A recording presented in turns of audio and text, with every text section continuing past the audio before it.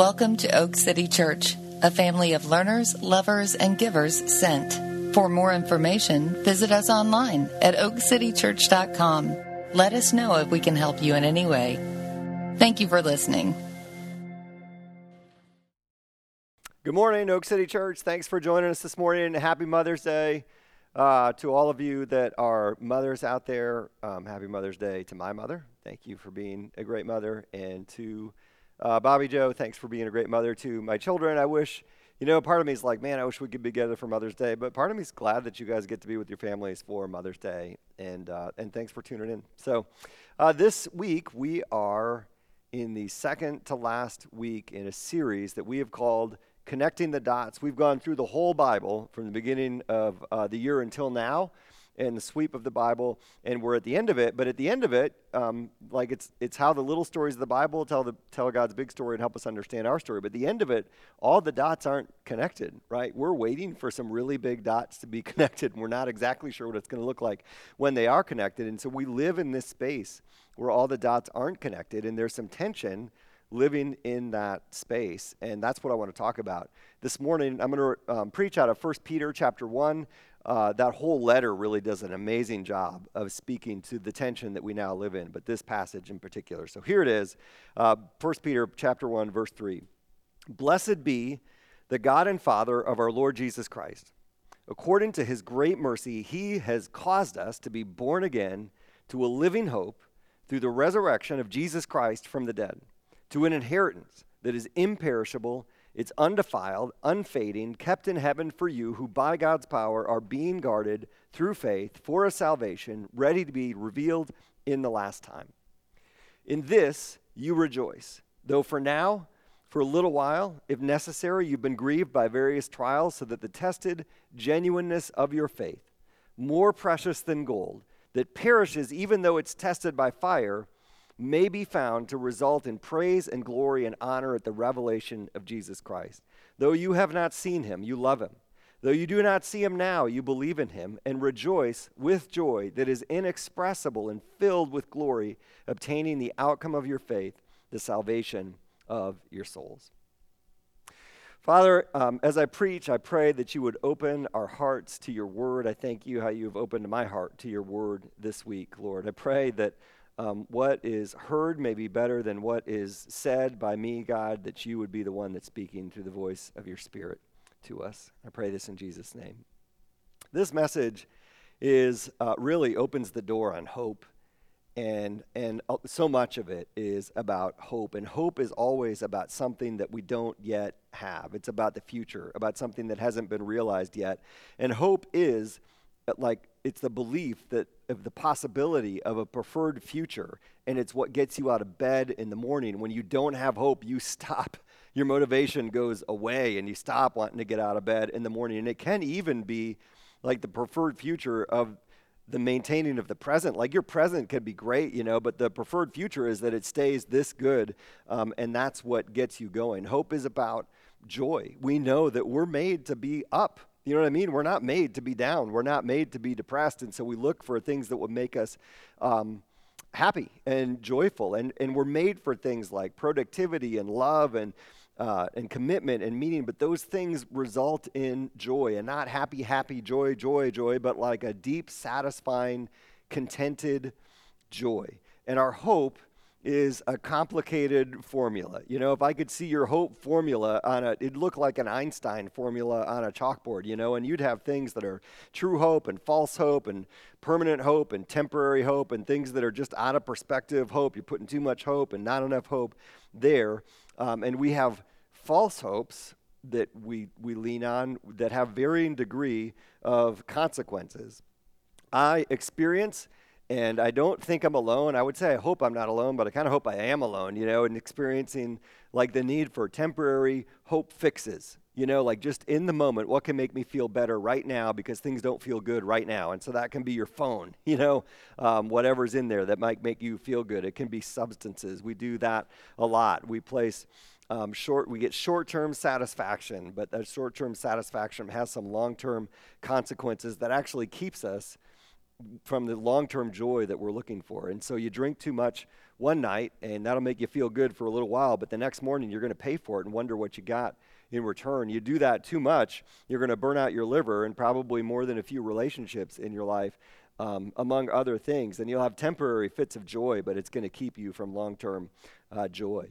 87,000 people died last year of drug overdoses in the United States. 87,000 people. That is the opioid crisis in our culture, and that's about hope.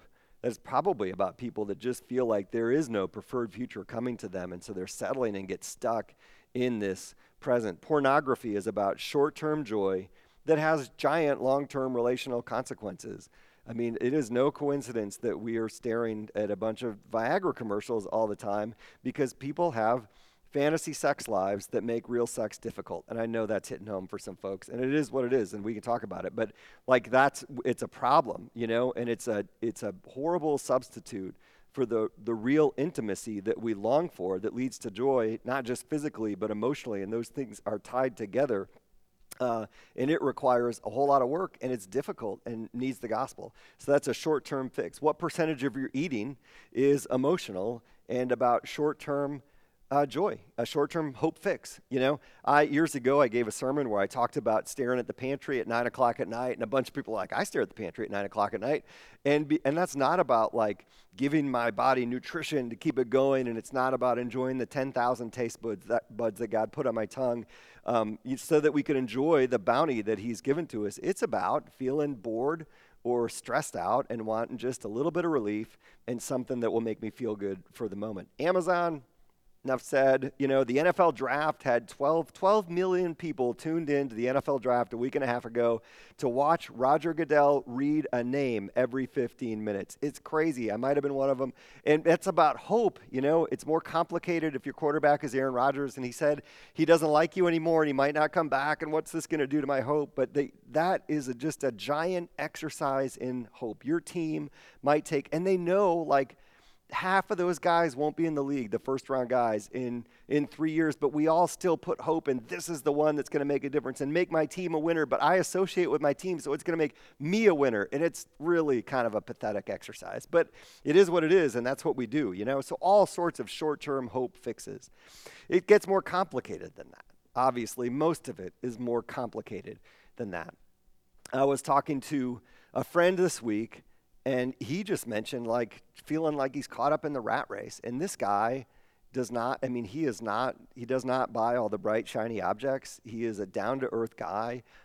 He loves Jesus. He's disciplined, but he just feels like there's so many things that suck up more time than they should. But it seems like just to like be in the game, you got to be in them. And I thought about this, and I thought it's true, especially where we live here, that at your job, likely the person that dictates, or people that dictate the culture of your work, are the people that put too much false hope, or the most false hope in their career and what their career can bring to them, the stuff and the status, and so they are going to give more than they ought to, and it's going to kind of raise the tide so you feel like you have to give more than you ought to something that isn't worth it.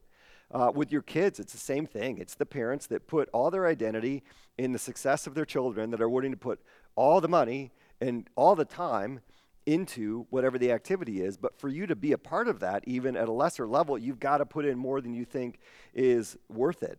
And it's true with all sorts of things, with the house, with the car, with the this and the that. We're fighting against a culture that is putting its hope in the wrong things. And then fighting to balance that with God has given us all things richly to enjoy. And so those are good things, and so we should enjoy them, but without putting like undue hope in them or even hope at all in them, and recognizing that they are things that come from the one that ultimately gives us our hope. It's complicated, right? But this is where we live. Now, this is what Peter's speaking into. Blessed be the God and Father of our Lord Jesus Christ. According to his great mercy, he has caused us to be born again to a living hope through the resurrection of Jesus Christ from the dead. This is all the dots that we've connected from January whatever until now are in this statement. Blessed be, according to his great mercy, he's caused us to be born again. He created us because he loved us and wants fellowship with us. He created us for a great purpose. And then we just decided to eat from the fruit of the tree of the knowledge of good and evil, decided we know better than him. We still make that decision in different ways every day. And it may seem innocent, but it's really an act of rebellion with great consequences. And the whole Old Testament is him trying to lay that out for us and prep us for the salvation that he's going to give us in Jesus. That we can't save ourselves from that, but Jesus has to save us from our sins. And so we don't save ourselves. According to his great mercy, he has caused us. He is the one that initiated us. And he didn't cause us to like get our act together so we're good enough and stop doing these things and start doing these things. He caused us to be born again to a living hope. We were dead in our trespasses and sins, and we have been raised to new life in Christ Jesus by the grace and by the mercy of God. That is his work on our behalf. And then to a living hope through the resurrection of Jesus from the dead, a living hope, not a static hope. And that means a lot of things. You know, it means that our hope is not in words on a page in a book. It's about the Jesus who is living, alive, resurrected, that the words on the page testify to. That is the one that we place our hope in a living, present Holy Spirit. And they want a living, active relationship with you now. One of the things that struck me the most, if you were able to watch the Pastor X video, and it's still there, and you can watch that if you want to, with the guy that is pastoring in probably Iran, somewhere in the Middle East, but among a Muslim population. One of the things he said was that when he looks at the Muslim people, he sees a passionate, loving people. They love God. He said they just love the wrong God, and they're disillusioned with Islam because, and I've heard this a bunch of times in a bunch of ways over the years, that in Islam you do and do and do for God, but you never know where you stand with him until the lights go out. You know, you never know where you stand with him because it's about what you do for him. It's totally different in Christianity, and I hope you get that if you've been here for a minute. You know, it's not about what we do for him. It's him convincing us you could never do enough. I need to do it for you. It's his work on our behalf, not our work on his behalf. And so that's where our living hope is, you know? So it's that. It's not words on a page. It's also not hope in a car or a house or a job or an accomplishment or a kid, the things that he can provide for us. And our joy comes out of relationship with the God that made you. Then Peter says this, to an inheritance, born again to a living hope, to an inheritance that is imperishable, undefiled, unfading, kept in heaven for you, who by God's power are being guarded through faith for a salvation ready to be revealed in the last time. The dots have not all been connected. He's going to connect them. He's telling us next week we'll get a glimpse of what it looks like when they're connected. But he's talking about heaven and the consummation of our hope. I have never before reflected on this picture of inheritance and how the Bible uses it and references it a bunch of times as much as I have this week. And it's profoundly influenced some things in my life, and how our faith in the inheritance that is guaranteed for us should affect our present state. We have joy in Christ now, you know, but the fulfillment of hope will not come until then. And I think we know this, but I don't think we really live it out, you know, and because it's hard to live with a hope that's not yet fulfilled, and you're not sure exactly what that date is where it's going to be fulfilled. I started thinking about that line, hope deferred makes the heart grow sick, and thought, well, that's Shakespeare, so I can't use it. And then I looked it up. It's actually in the Bible. This is a bad pastor moment. Proverbs 13, hope deferred makes the heart sick, but a desire fulfilled is the tree of life. And so God recognizes that can be hard, and Peter's going to say it in just a minute, though now, for a time, various trials bring you grief. But this hope is something that should change our lives, the inheritance that has been promised us. We have likely an inheritance coming from my mom's side of the family, and so I've reflected on that a bit. And it's not a you will never have to work again type of inheritance, but it is an inheritance that is enough that it impacts the way you think about what you're going to have to save for retirement, that type of inheritance. Like, not that you don't have to, you need to, but like, it just gives you some security there. And it's changed the way that I think and the way that I feel and the way that I act in the present. And so, for one thing, it's made me grateful. I think about my grandfather, who I didn't really know. He passed away when I was 7 or 8 years old. He was a child of the Depression. He wasn't in the war because I think he had something wrong with his back, and so it disqualified him. He was an accountant. He rode the train in from the suburbs to downtown Chicago every day for years and years and years, was a stockbroker. He passed away at, I think, the age of 60, but left my grandmother well enough off that she passed at the age of 93, lived comfortably, did some traveling, and was able to leave an inheritance for her daughters.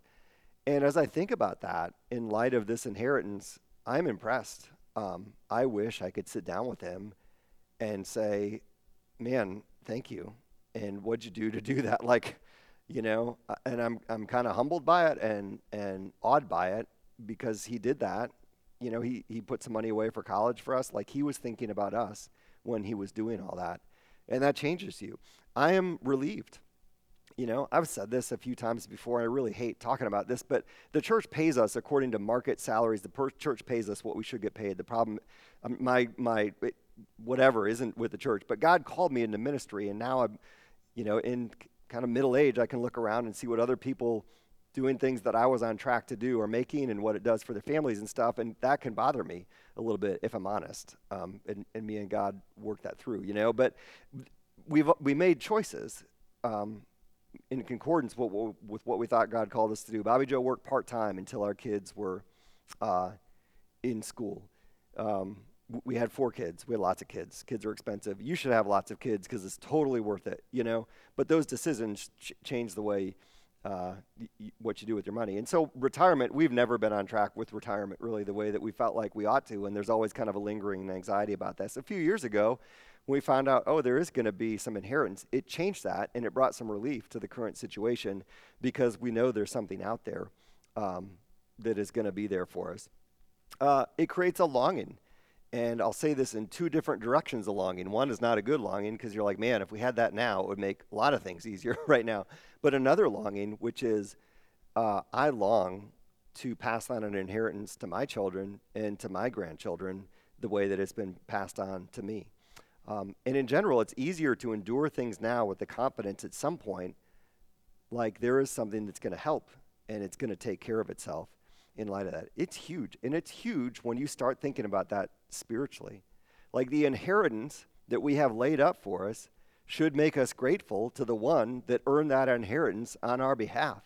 And so Jesus came from heaven to earth, died on the cross, rose from the dead to give you an inheritance that is imperishable, and undefiled and unfading in heaven, and that should give us some sense of awe and gratitude for what he's done for us. And he did it because he loves you. That's why he did it and wanted to lay up that inheritance for you. It should give us patience because we can have confidence that whatever is happening right now and whatever trials we are going through, there will be relief and great relief, ultimate relief in the future. That is guaranteed by Jesus rising from the dead. And it should give us a longing. Like an inheritance could make you really lazy, and you see that played out in a whole bunch of different ways in our culture when it comes to finances.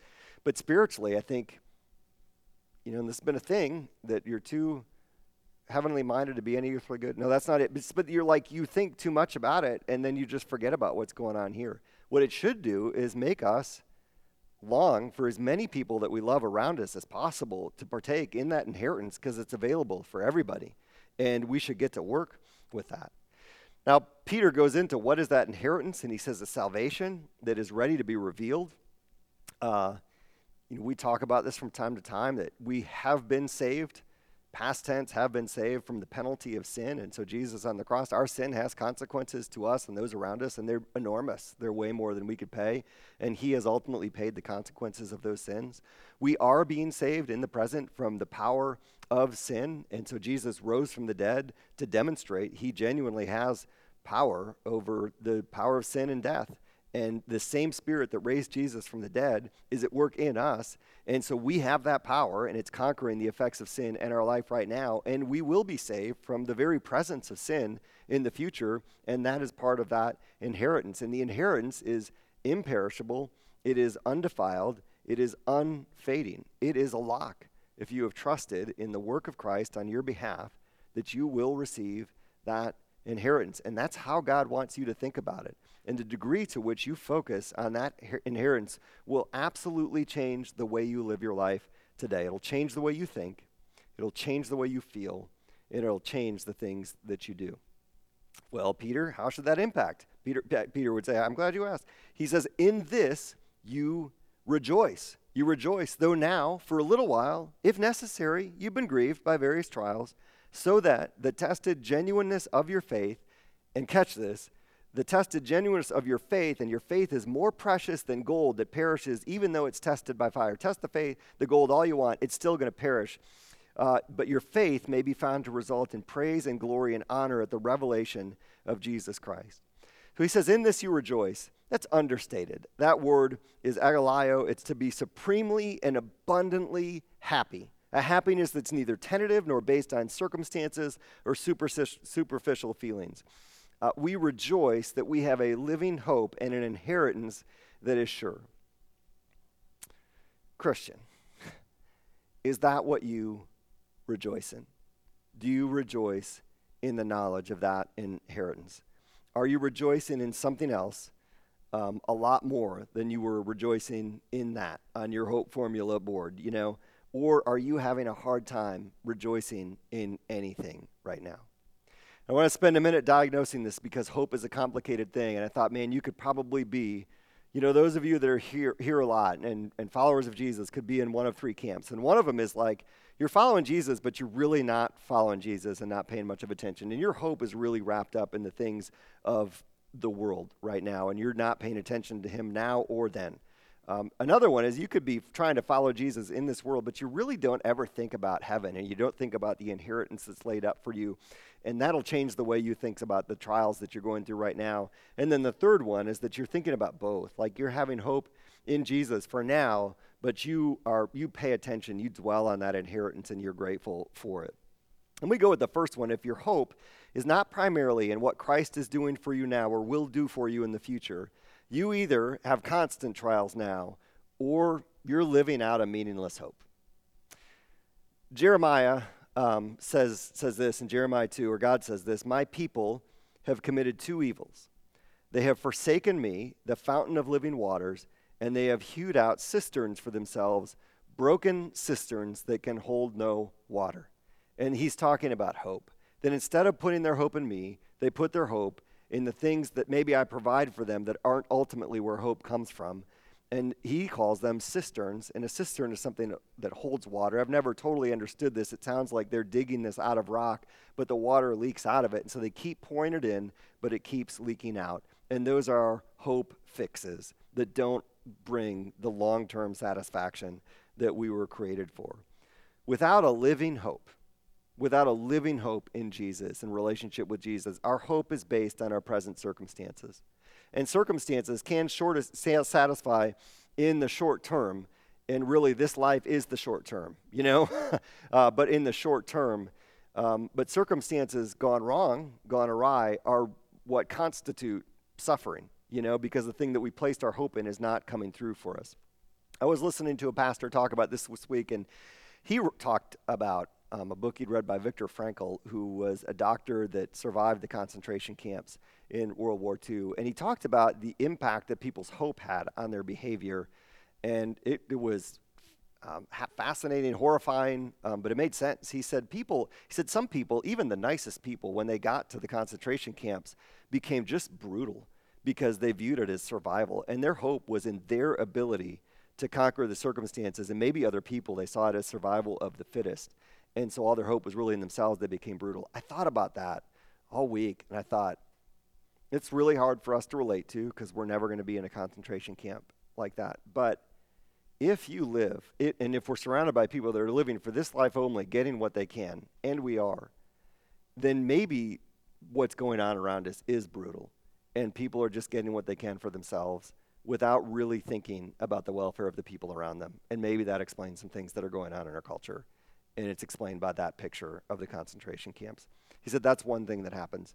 He said another thing that would happen is people would lose hope completely. And so even the most optimistic people would fade. And in the concentration camps, they would just die because they had no hope that there was a preferred future. I think there are people in our day, you know, the opioid crisis is an example of that, where people just have no hope that they're going to get out of this and get to a preferred future. I think, income inequality can get to some of that, where some people think they're never going to have a chance to participate, so they lose hope completely. He said that some people held on to thinking that they were going to be able to return to their previous life. The war was going to end. They'd go back. Their things would be there. Their life would be there, and they could just go back to what it was. And he said that was obviously never the case. And so those people, like after the camps, just ended up really depressed because they could never get back to what they had. And I wonder if that's not people that put their stock in the things of this world and get old only to realize that you can't take it with you. And the older they get, the more maybe nihilistic you get, that what is this all about if it's not about something more? And Viktor Frankl said that ultimately was it. A few prisoners kept their inner liberty and held on. He wrote, "Life only has meaning if we have a hope and a meaning that suffering and even death cannot destroy, that circumstances cannot affect." And he would tell people in the camps, remember that someone is looking down from heaven, a friend, a wife, a spouse, or God. We must not disappoint them. And so your future hope is going to dictate how you act in the present. If your joy, and you can have professed faith in Christ and still live all over here.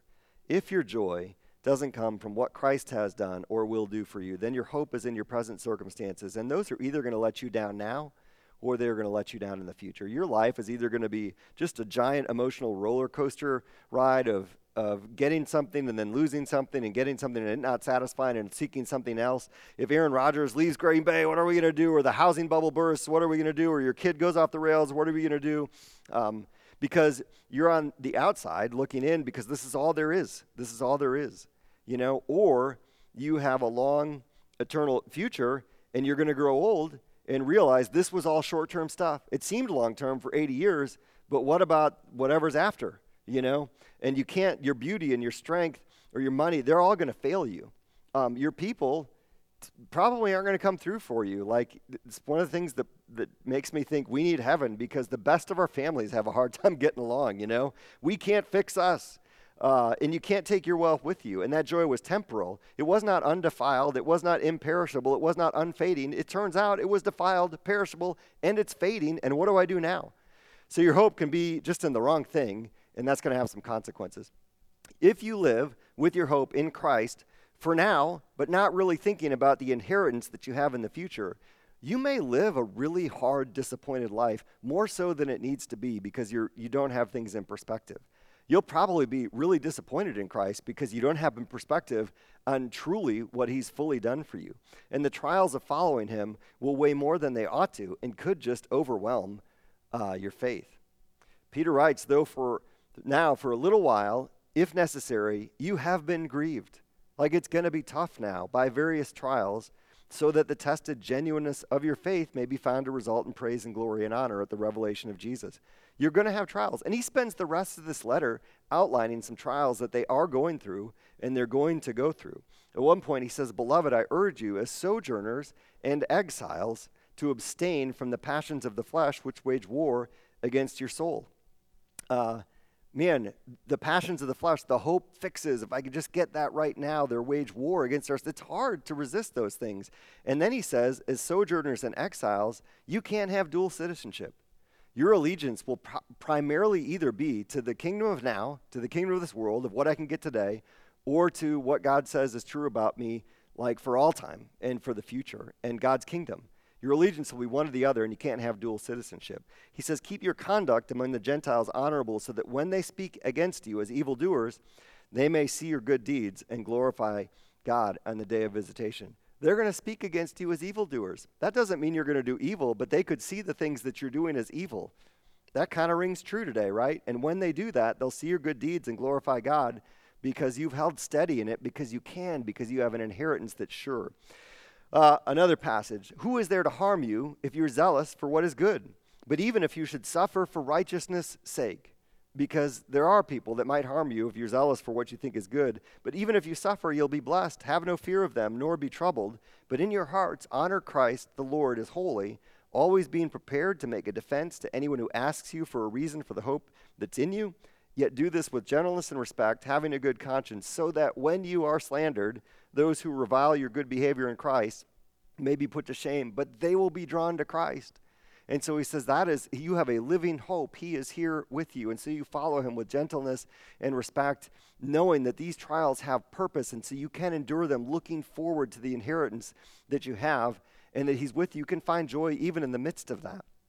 The last little passage from 1 Peter 4, beloved, don't be surprised at the fiery trial when it comes upon you to test you, as though something strange were happening to you. But rejoice. In the midst of your circumstances, you can rejoice because your hope is a living hope. Rejoice insofar as you share Christ's suffering, so that you may also rejoice and be glad when his glory is revealed. If you were insulted for the name of Christ, you are blessed because the Spirit of glory and of God rests on you.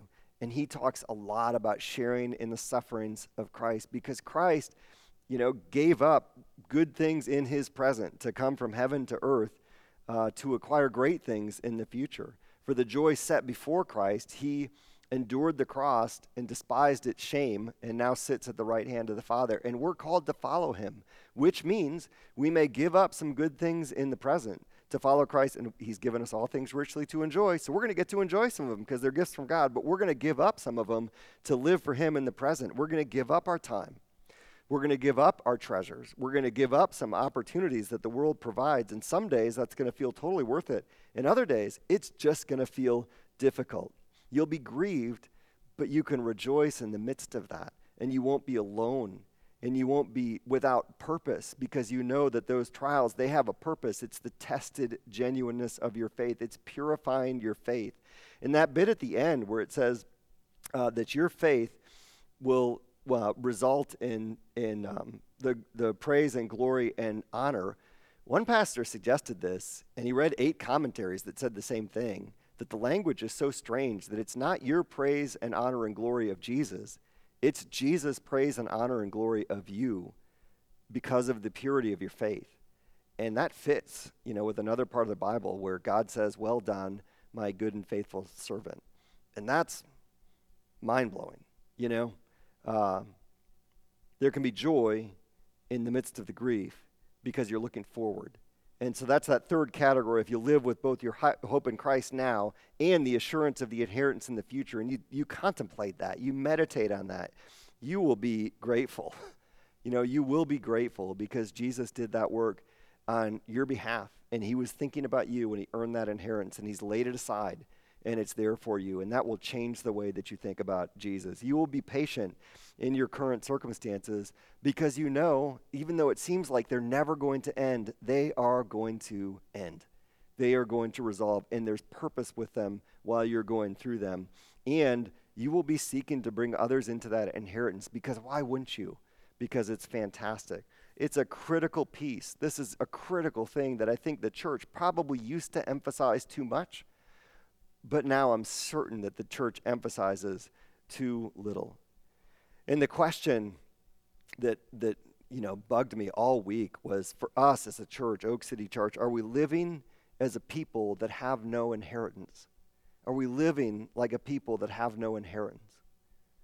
Paul at one point talks about this to the Corinthians. He says, if in Christ we have hope in this life only, if in Christ we have hope for this life only, and we're not looking towards the future, we are, of all people, the most to be pitied. He says, don't live like that.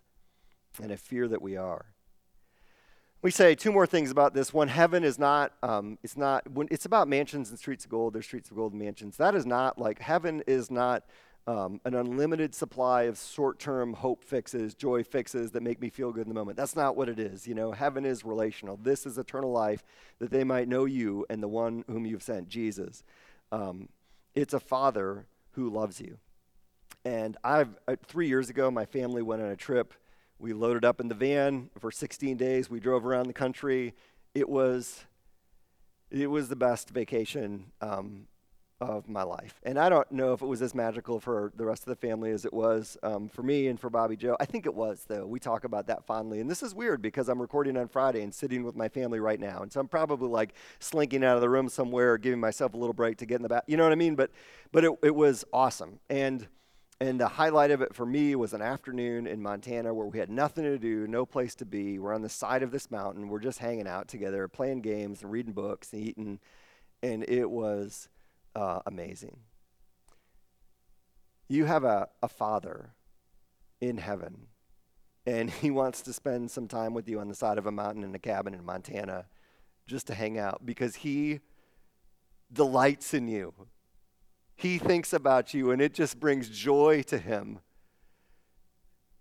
And y'all, that should blow our minds. That should be any better than any type of temporary hope fix we could get. And that is the eternity. That is the inheritance. That is what's stored up for us, is the relationship with the Father. And our pain is going to go away, and the dysfunction in our relationships is going to be washed away in the perfect love of that Father.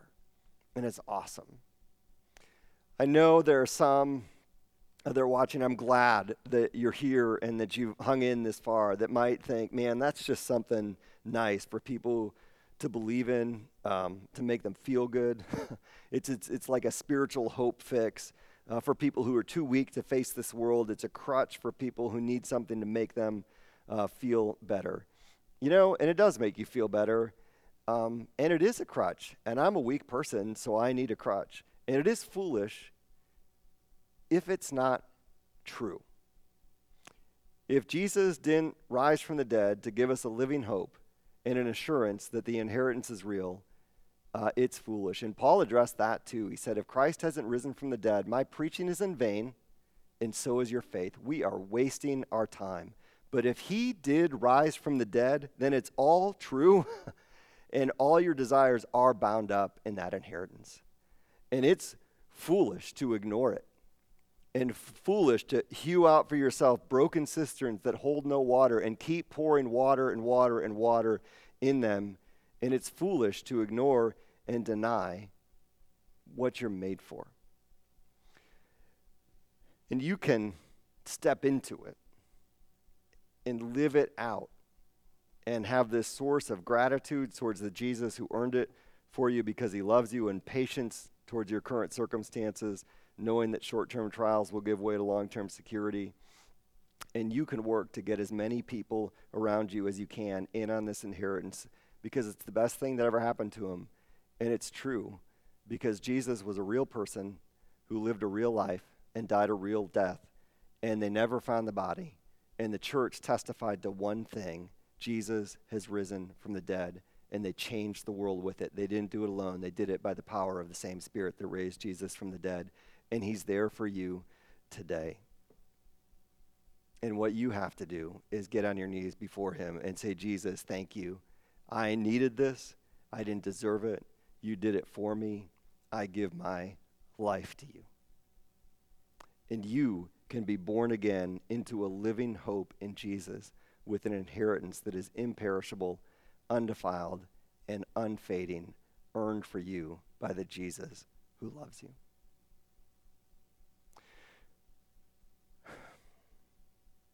Father, thank you for this passage. Thank you that it speaks so directly to the life that we live day by day as followers of you. And I pray, God, that it speaks to those of you that have not yet placed their faith in you. That even if they may believe it, but they haven't taken that step of trusting you and receiving that gift for themselves. Would this morning be the morning that they surrender to you, Lord, and that they are born again to a living hope in Christ, an active relationship with a God who loves them and is present around them and has earned an inheritance for them and desires to spend eternity with them. We love you. We pray this in the name of Jesus. Amen.